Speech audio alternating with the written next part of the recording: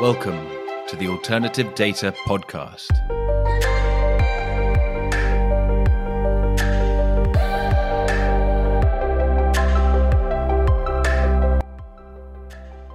Welcome to the Alternative Data Podcast, powered by Exabel. I'm Mark Fleming-Williams. In this episode, I speak to Yves Lemperriere of Capital Fund Management, a Paris-based hedge fund. In our conversation, Yves and I discuss the relationship between physics and quant investing, why Paris is such a hotspot for hedge funds these days, and CFM's evolving usage of data. In other news, I will be co-hosting the hackathon at Eagle Alpha's New York event on April the 6th. I hope to meet many listeners there.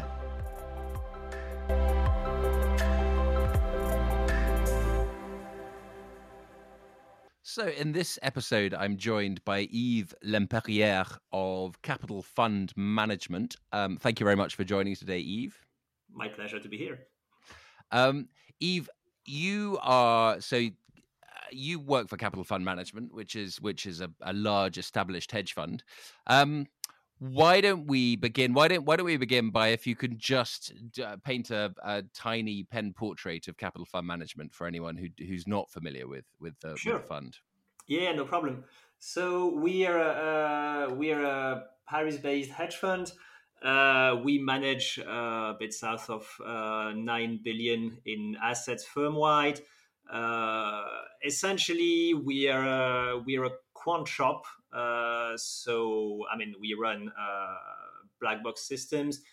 We mostly focus on stocks and futures, and I would say we consider a range of time scales going from a few hours to a few months typically. So that's quite a broad range of time scales.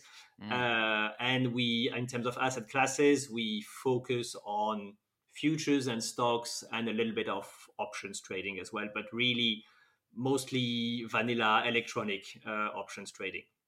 And how many people? We're a bit south of 250 people at the moment.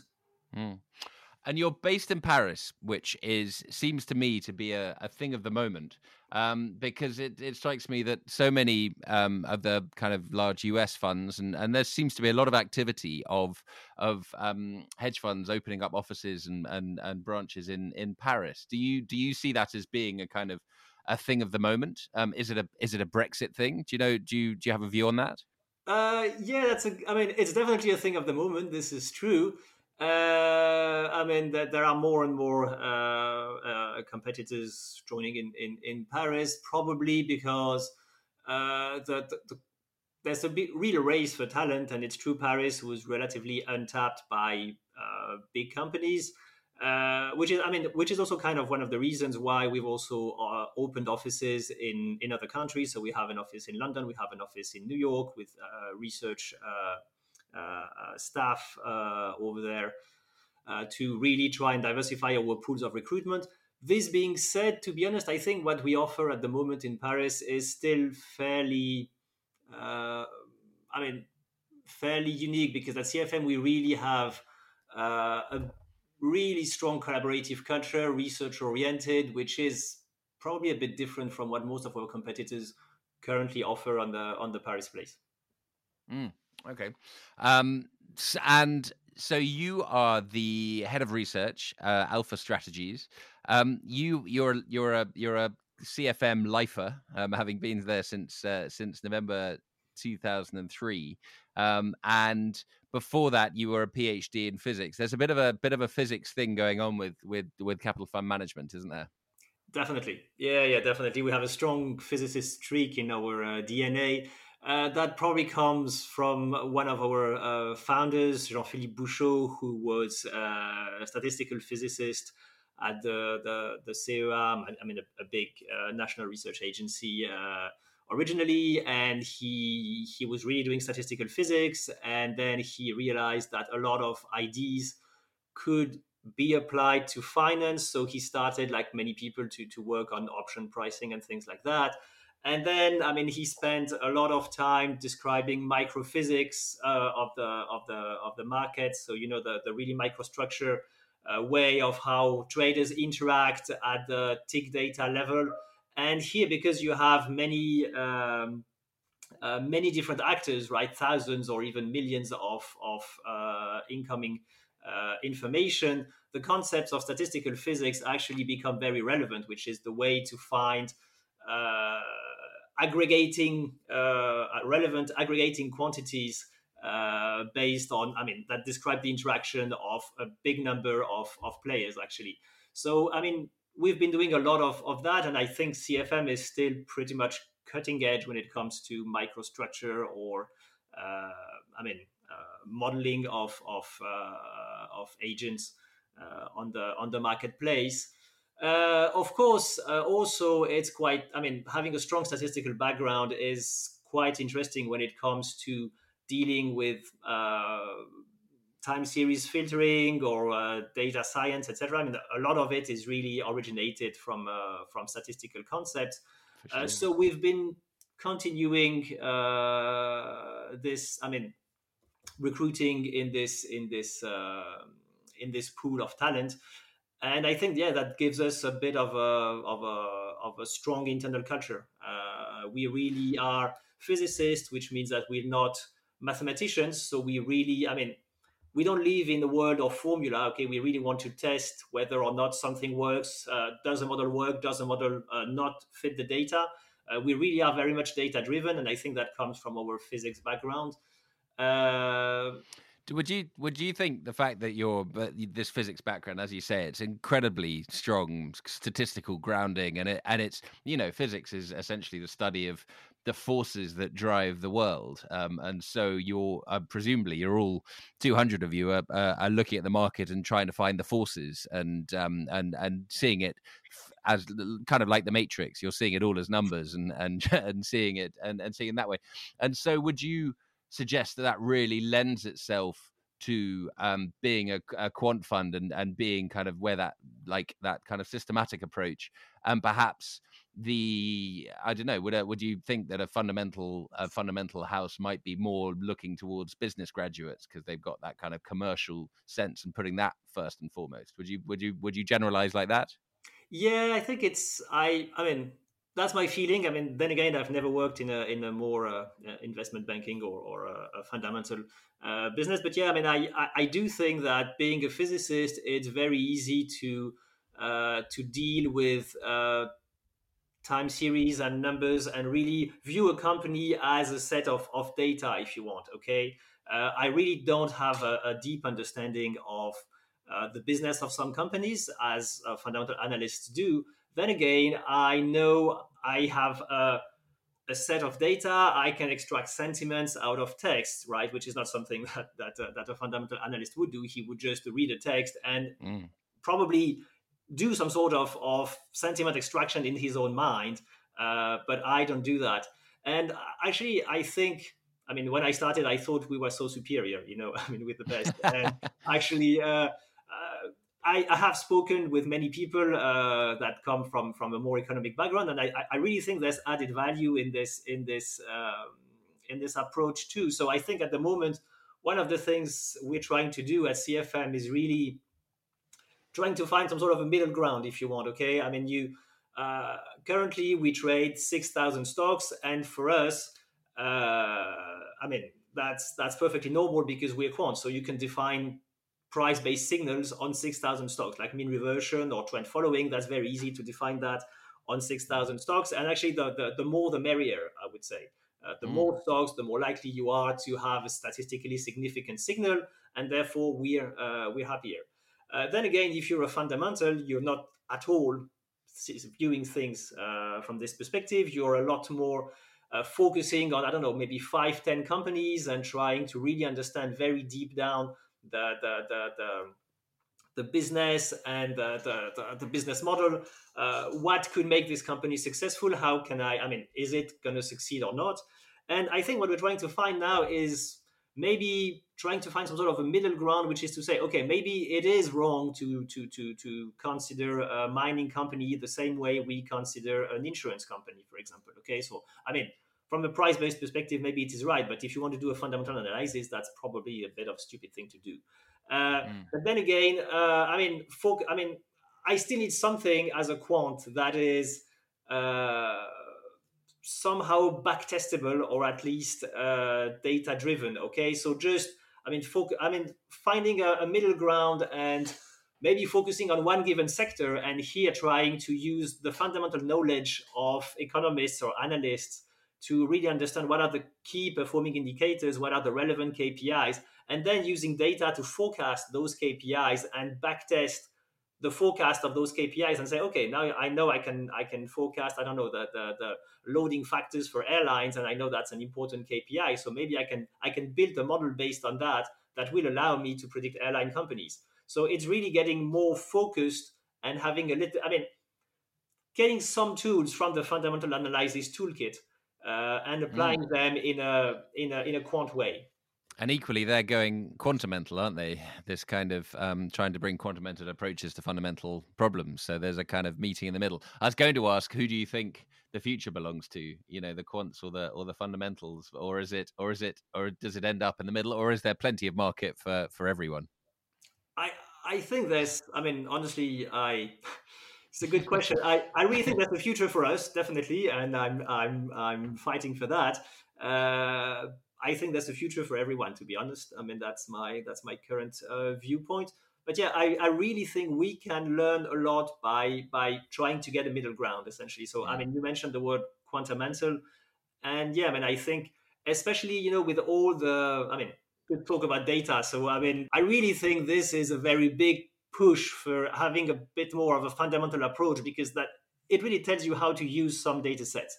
Okay, which if you just are a quant and you just see it as feature in a big machine learning algorithm, I don't really think we're there yet. Okay, I don't really think AI is good enough that you could just blindly crunch anything and get something valid as an output. Okay.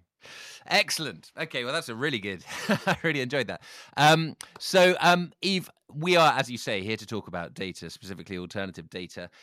You, as I say, have been at CFM for almost 20 years now. How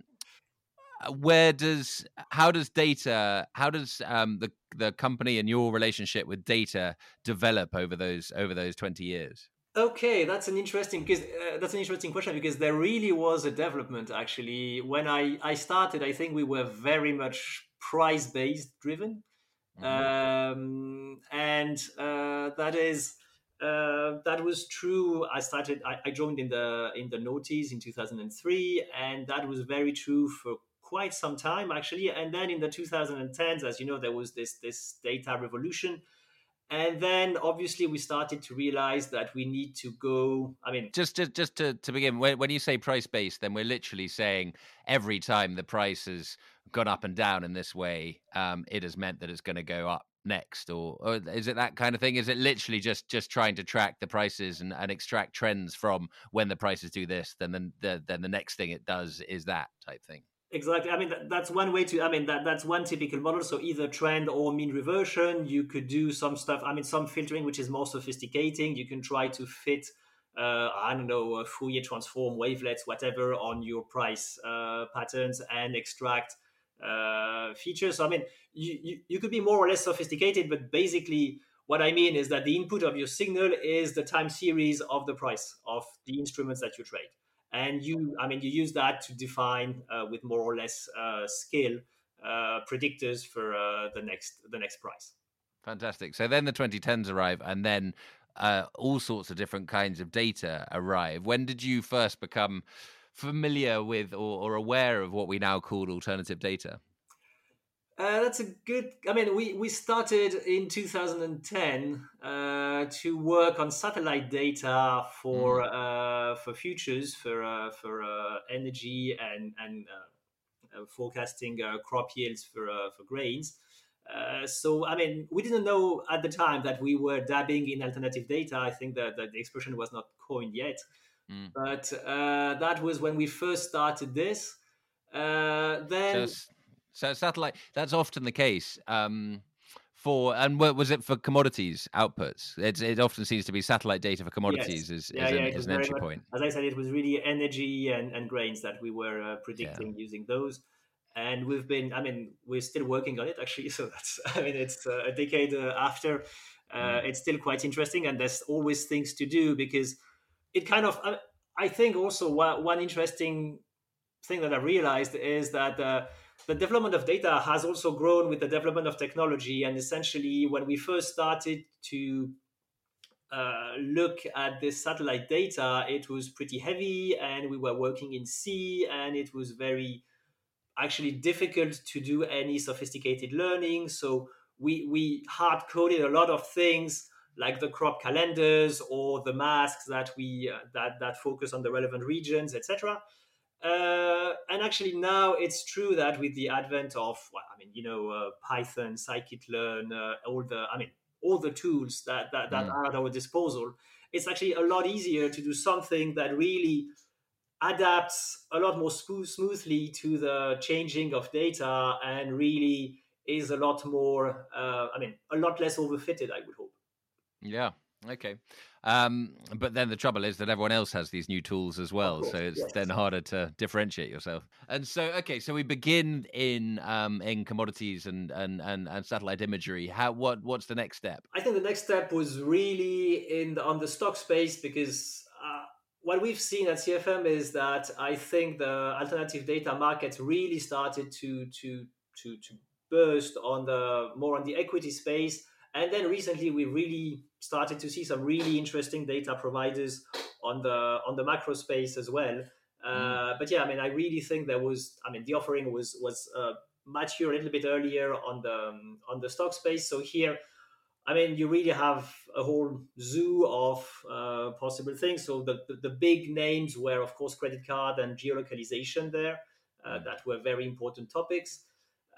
We also invested quite a lot on natural language processing, so that we were able to analyze different news feeds.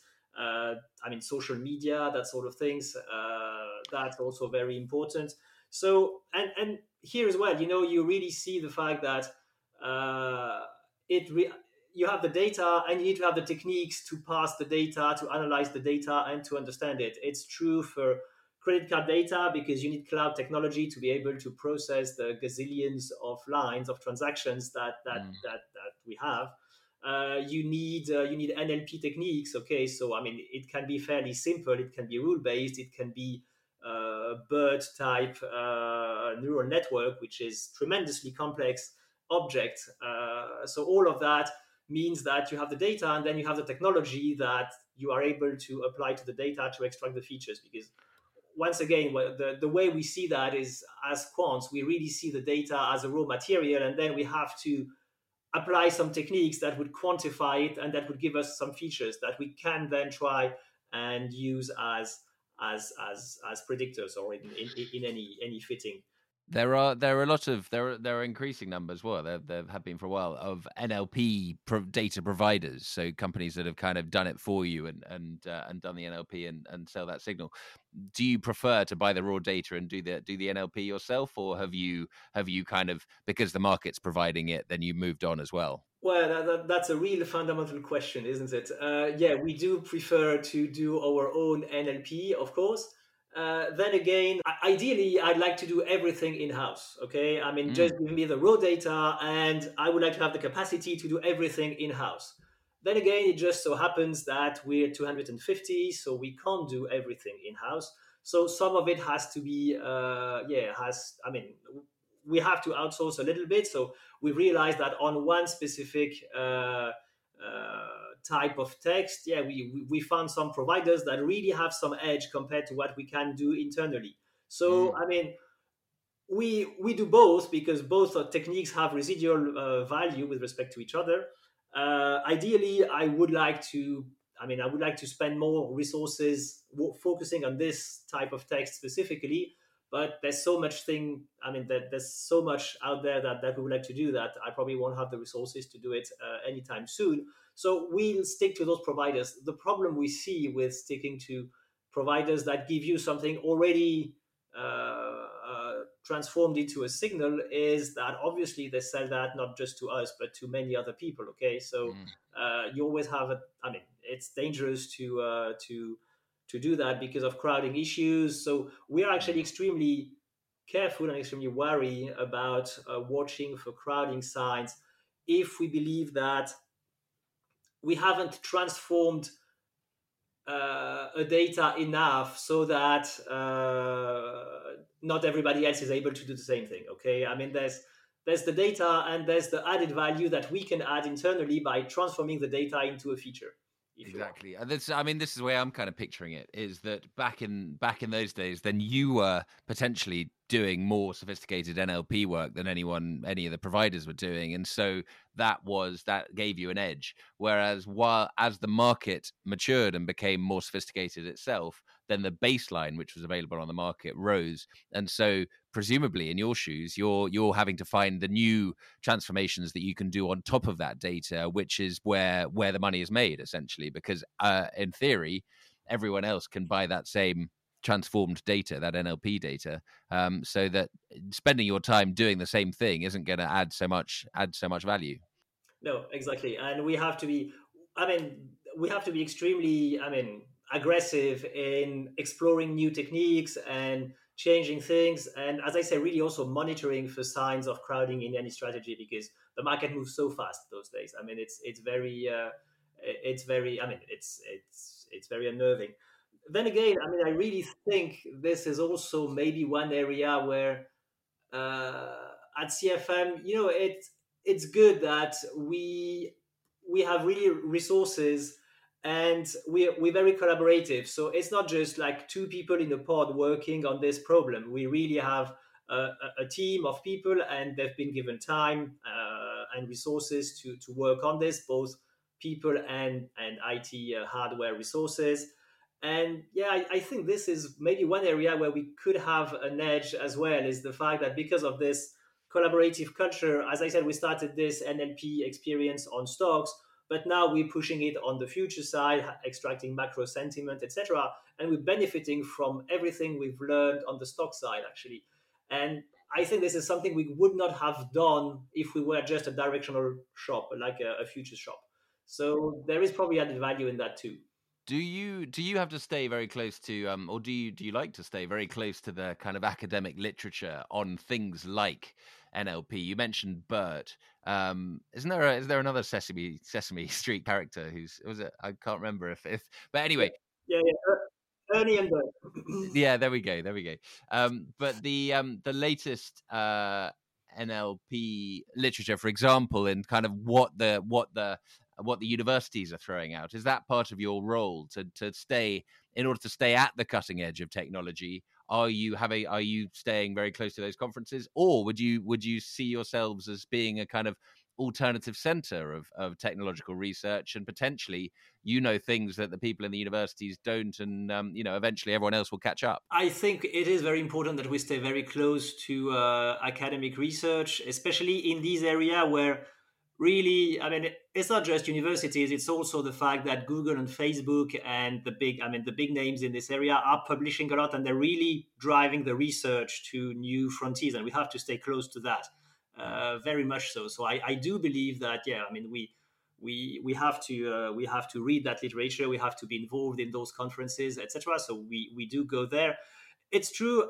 It's something that comes in rather easily because, as I said, we all have a pretty strong academic background anyway, and we've been staying close to research on statistical, not statistical physics anymore, but neural network as well is really a big problem. And a lot of statistical physicists are trying to understand neural network from a physicist perspective. Why does it work? How can you get these millions of parameters that magically converge to give you some real predicting power, etc.? And it is a real, it is a really beautiful question, to be really honest with you. So, I think we all have an academic curiosity at heart. So that's definitely fairly natural for us to stick close to this literature. I'm gonna risk it. When will what's the measure of a neural network becoming conscious? Oh gosh, that will take some time still. I'm fairly optimistic. Arnold Schwarzenegger can die in peace. I think we won't have Terminators anytime soon. I think. Don't worry. Okay, jolly good. So, You touched on the fact that there's been some interesting macro data which has entered the market recently, or data which has been more useful towards macro investment. What kinds of data are you talking about in kind of broad terms? Well, anything that really allows us to forecast micro variables such as unemployment, such as retail sales, such as inflation. Now is a very big topic, of course. So, I mean, there's been a lot of buzz a few years ago about the billion price project, but that's actually a pretty nice tool, for example. And it's really doing some web scraping to gather prices. You have to be disciplined. You have to do it the proper way. You have to find cohorts that are fairly stable. I mean, there's lots of biases. That's definitely one of the pitfalls of alternative data, is that it's very easy to get biases. And since you don't have a complete control of the whole process, you have to really grill your providers, and you have to be really wary of this. But if it's done carefully, I think there are great ways to aggregate information and predict macro variables using that, actually. We've been talking about credit card data, and I mean, that's definitely one area where we can do some interesting aggregates as well, for example. Is it the difference essentially that the alternative data has now developed so much that you can get the coverage? So actually it's all the same data, but now you can get the same credit card data potentially for the whole of Europe type thing. And so then you can aggregate it up, and then you can look at how Europe's doing and try and get ahead of, GDP figures or whatever. Is it that? Do you think it's the fact that the just the coverage of data has improved so much? Well, I think that's the coverage, because as you say, if you just have US is great, don't misunderstand me, and having US data is obviously the first thing you want to do. But then if you can try it on other countries, definitely it adds to statistical significance, because once again, that's what we're aiming for, okay? We're aiming at having backtests that are reasonably significant, or at least tell us that we're on the right track. And if you just have one country, it's very unlikely that you're going to get statistical significance. So if you could add 3 or 4 different countries, and then you try to see, okay, it seems to work equally well on 3 or 4 countries, your significance goes up by a factor of 2, which is already pretty good. There's also the fact that on stocks, actually, it's fairly easy to get relatively high Sharpe ratios, okay, which is signal to noise ratio, if you want.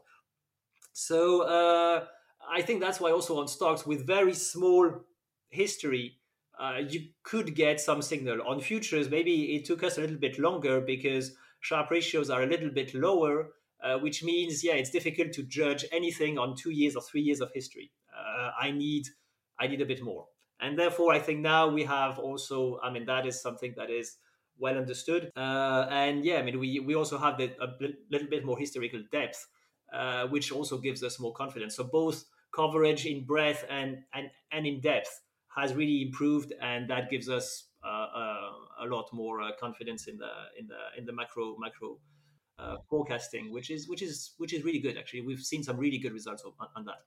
Does that really complement? Does that play into your micro forecasting as well, in terms of if you've got an accurate view of what the economic climate's going to look like in however many days or weeks, then you can then play that into your then you can start picking the winners and losers in such a surroundings type thing. If you know what inflation might be, then you can say, well, these stocks will be benefited and these will be hit by it. So you can start making inferences.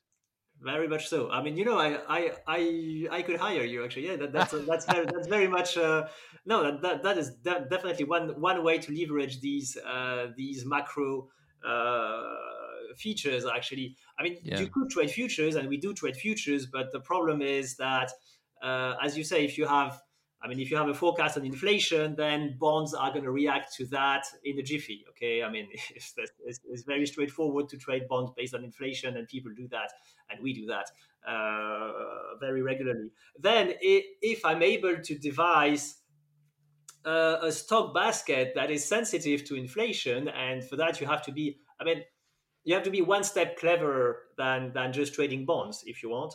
Then that can definitely give you an edge. And the good thing is that the information does not necessarily percolate equally fast on those stocks than it does on the bond market.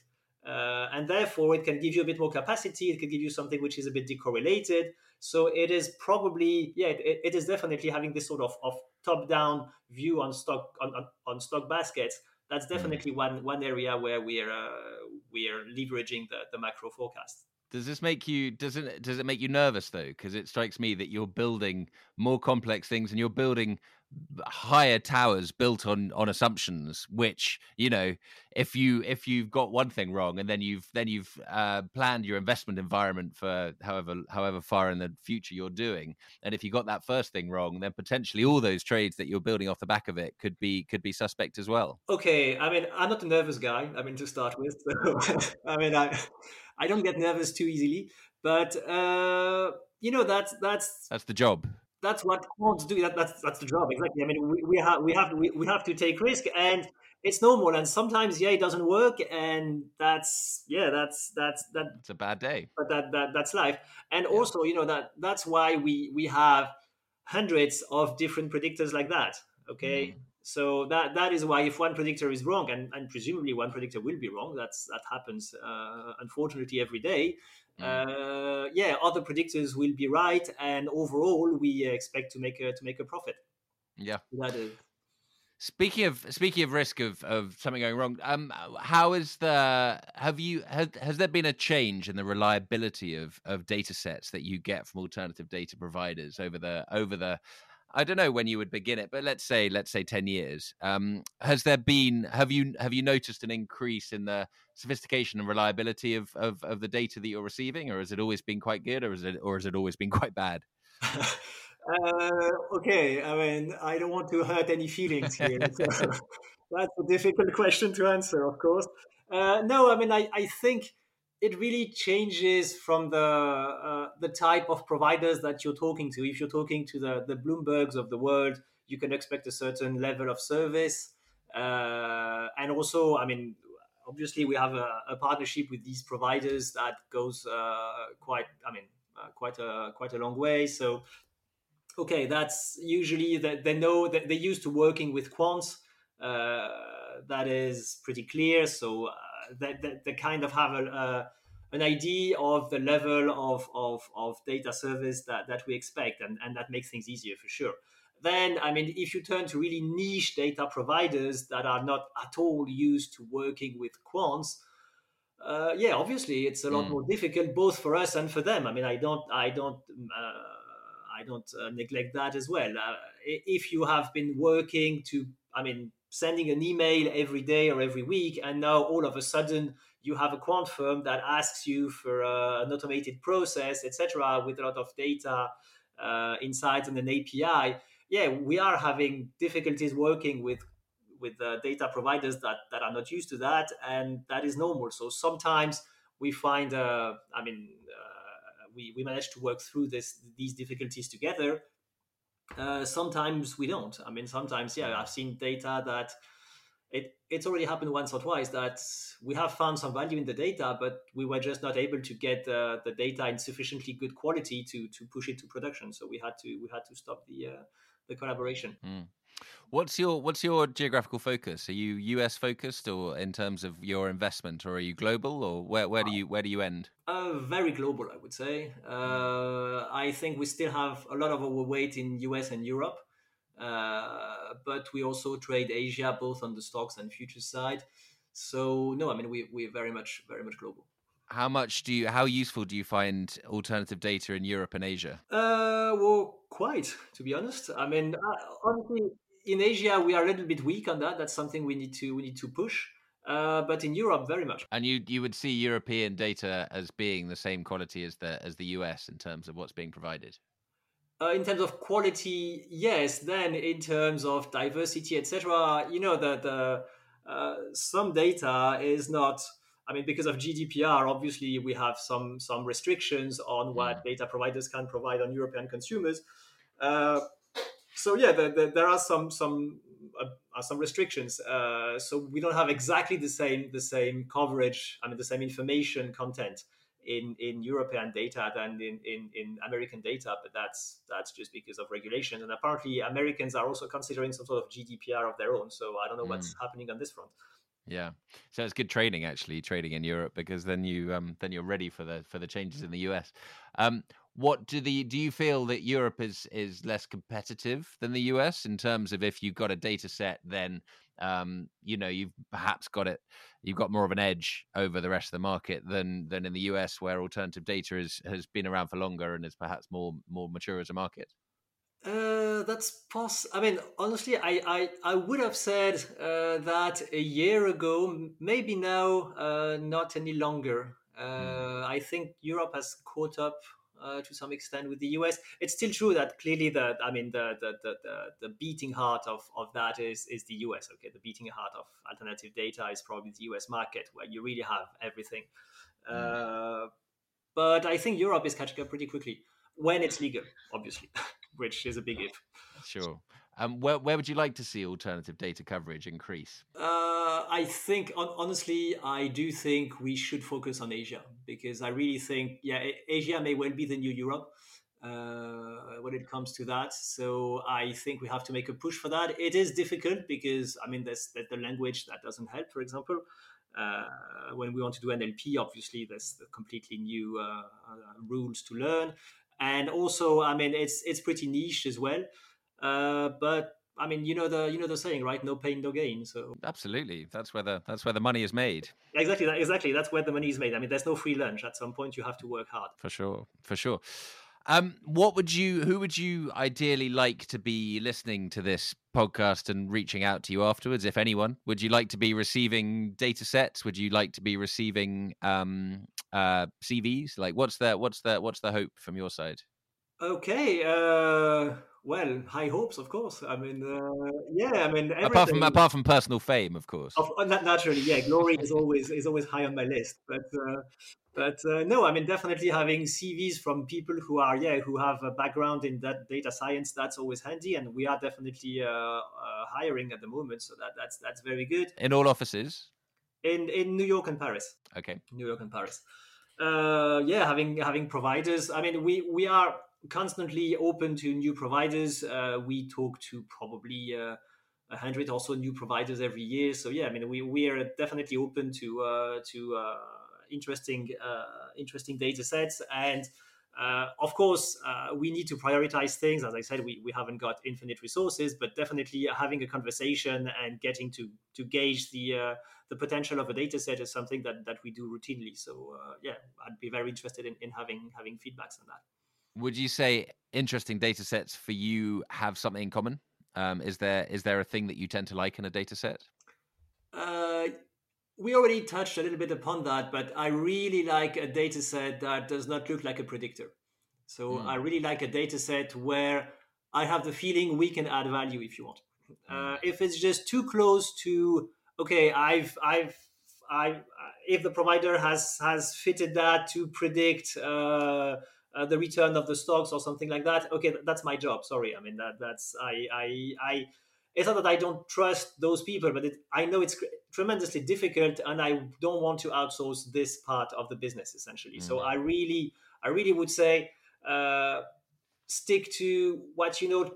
Curate your data, treat your data, do that in a point-in-time way so that we quants can run backtests that are sensible backtests, and then we can have a conversation and we can judge if we believe it has potential or not. But just trying to provide us with a predictor already made usually does not cut it for us. Fantastic. That's very clear. That's really useful and really interesting. So, Yves, thank you so much for joining today and talking. Really enjoyed it, and best of luck in the next 20 years. Excellent. Thanks for the conversation, and have a good day. You too.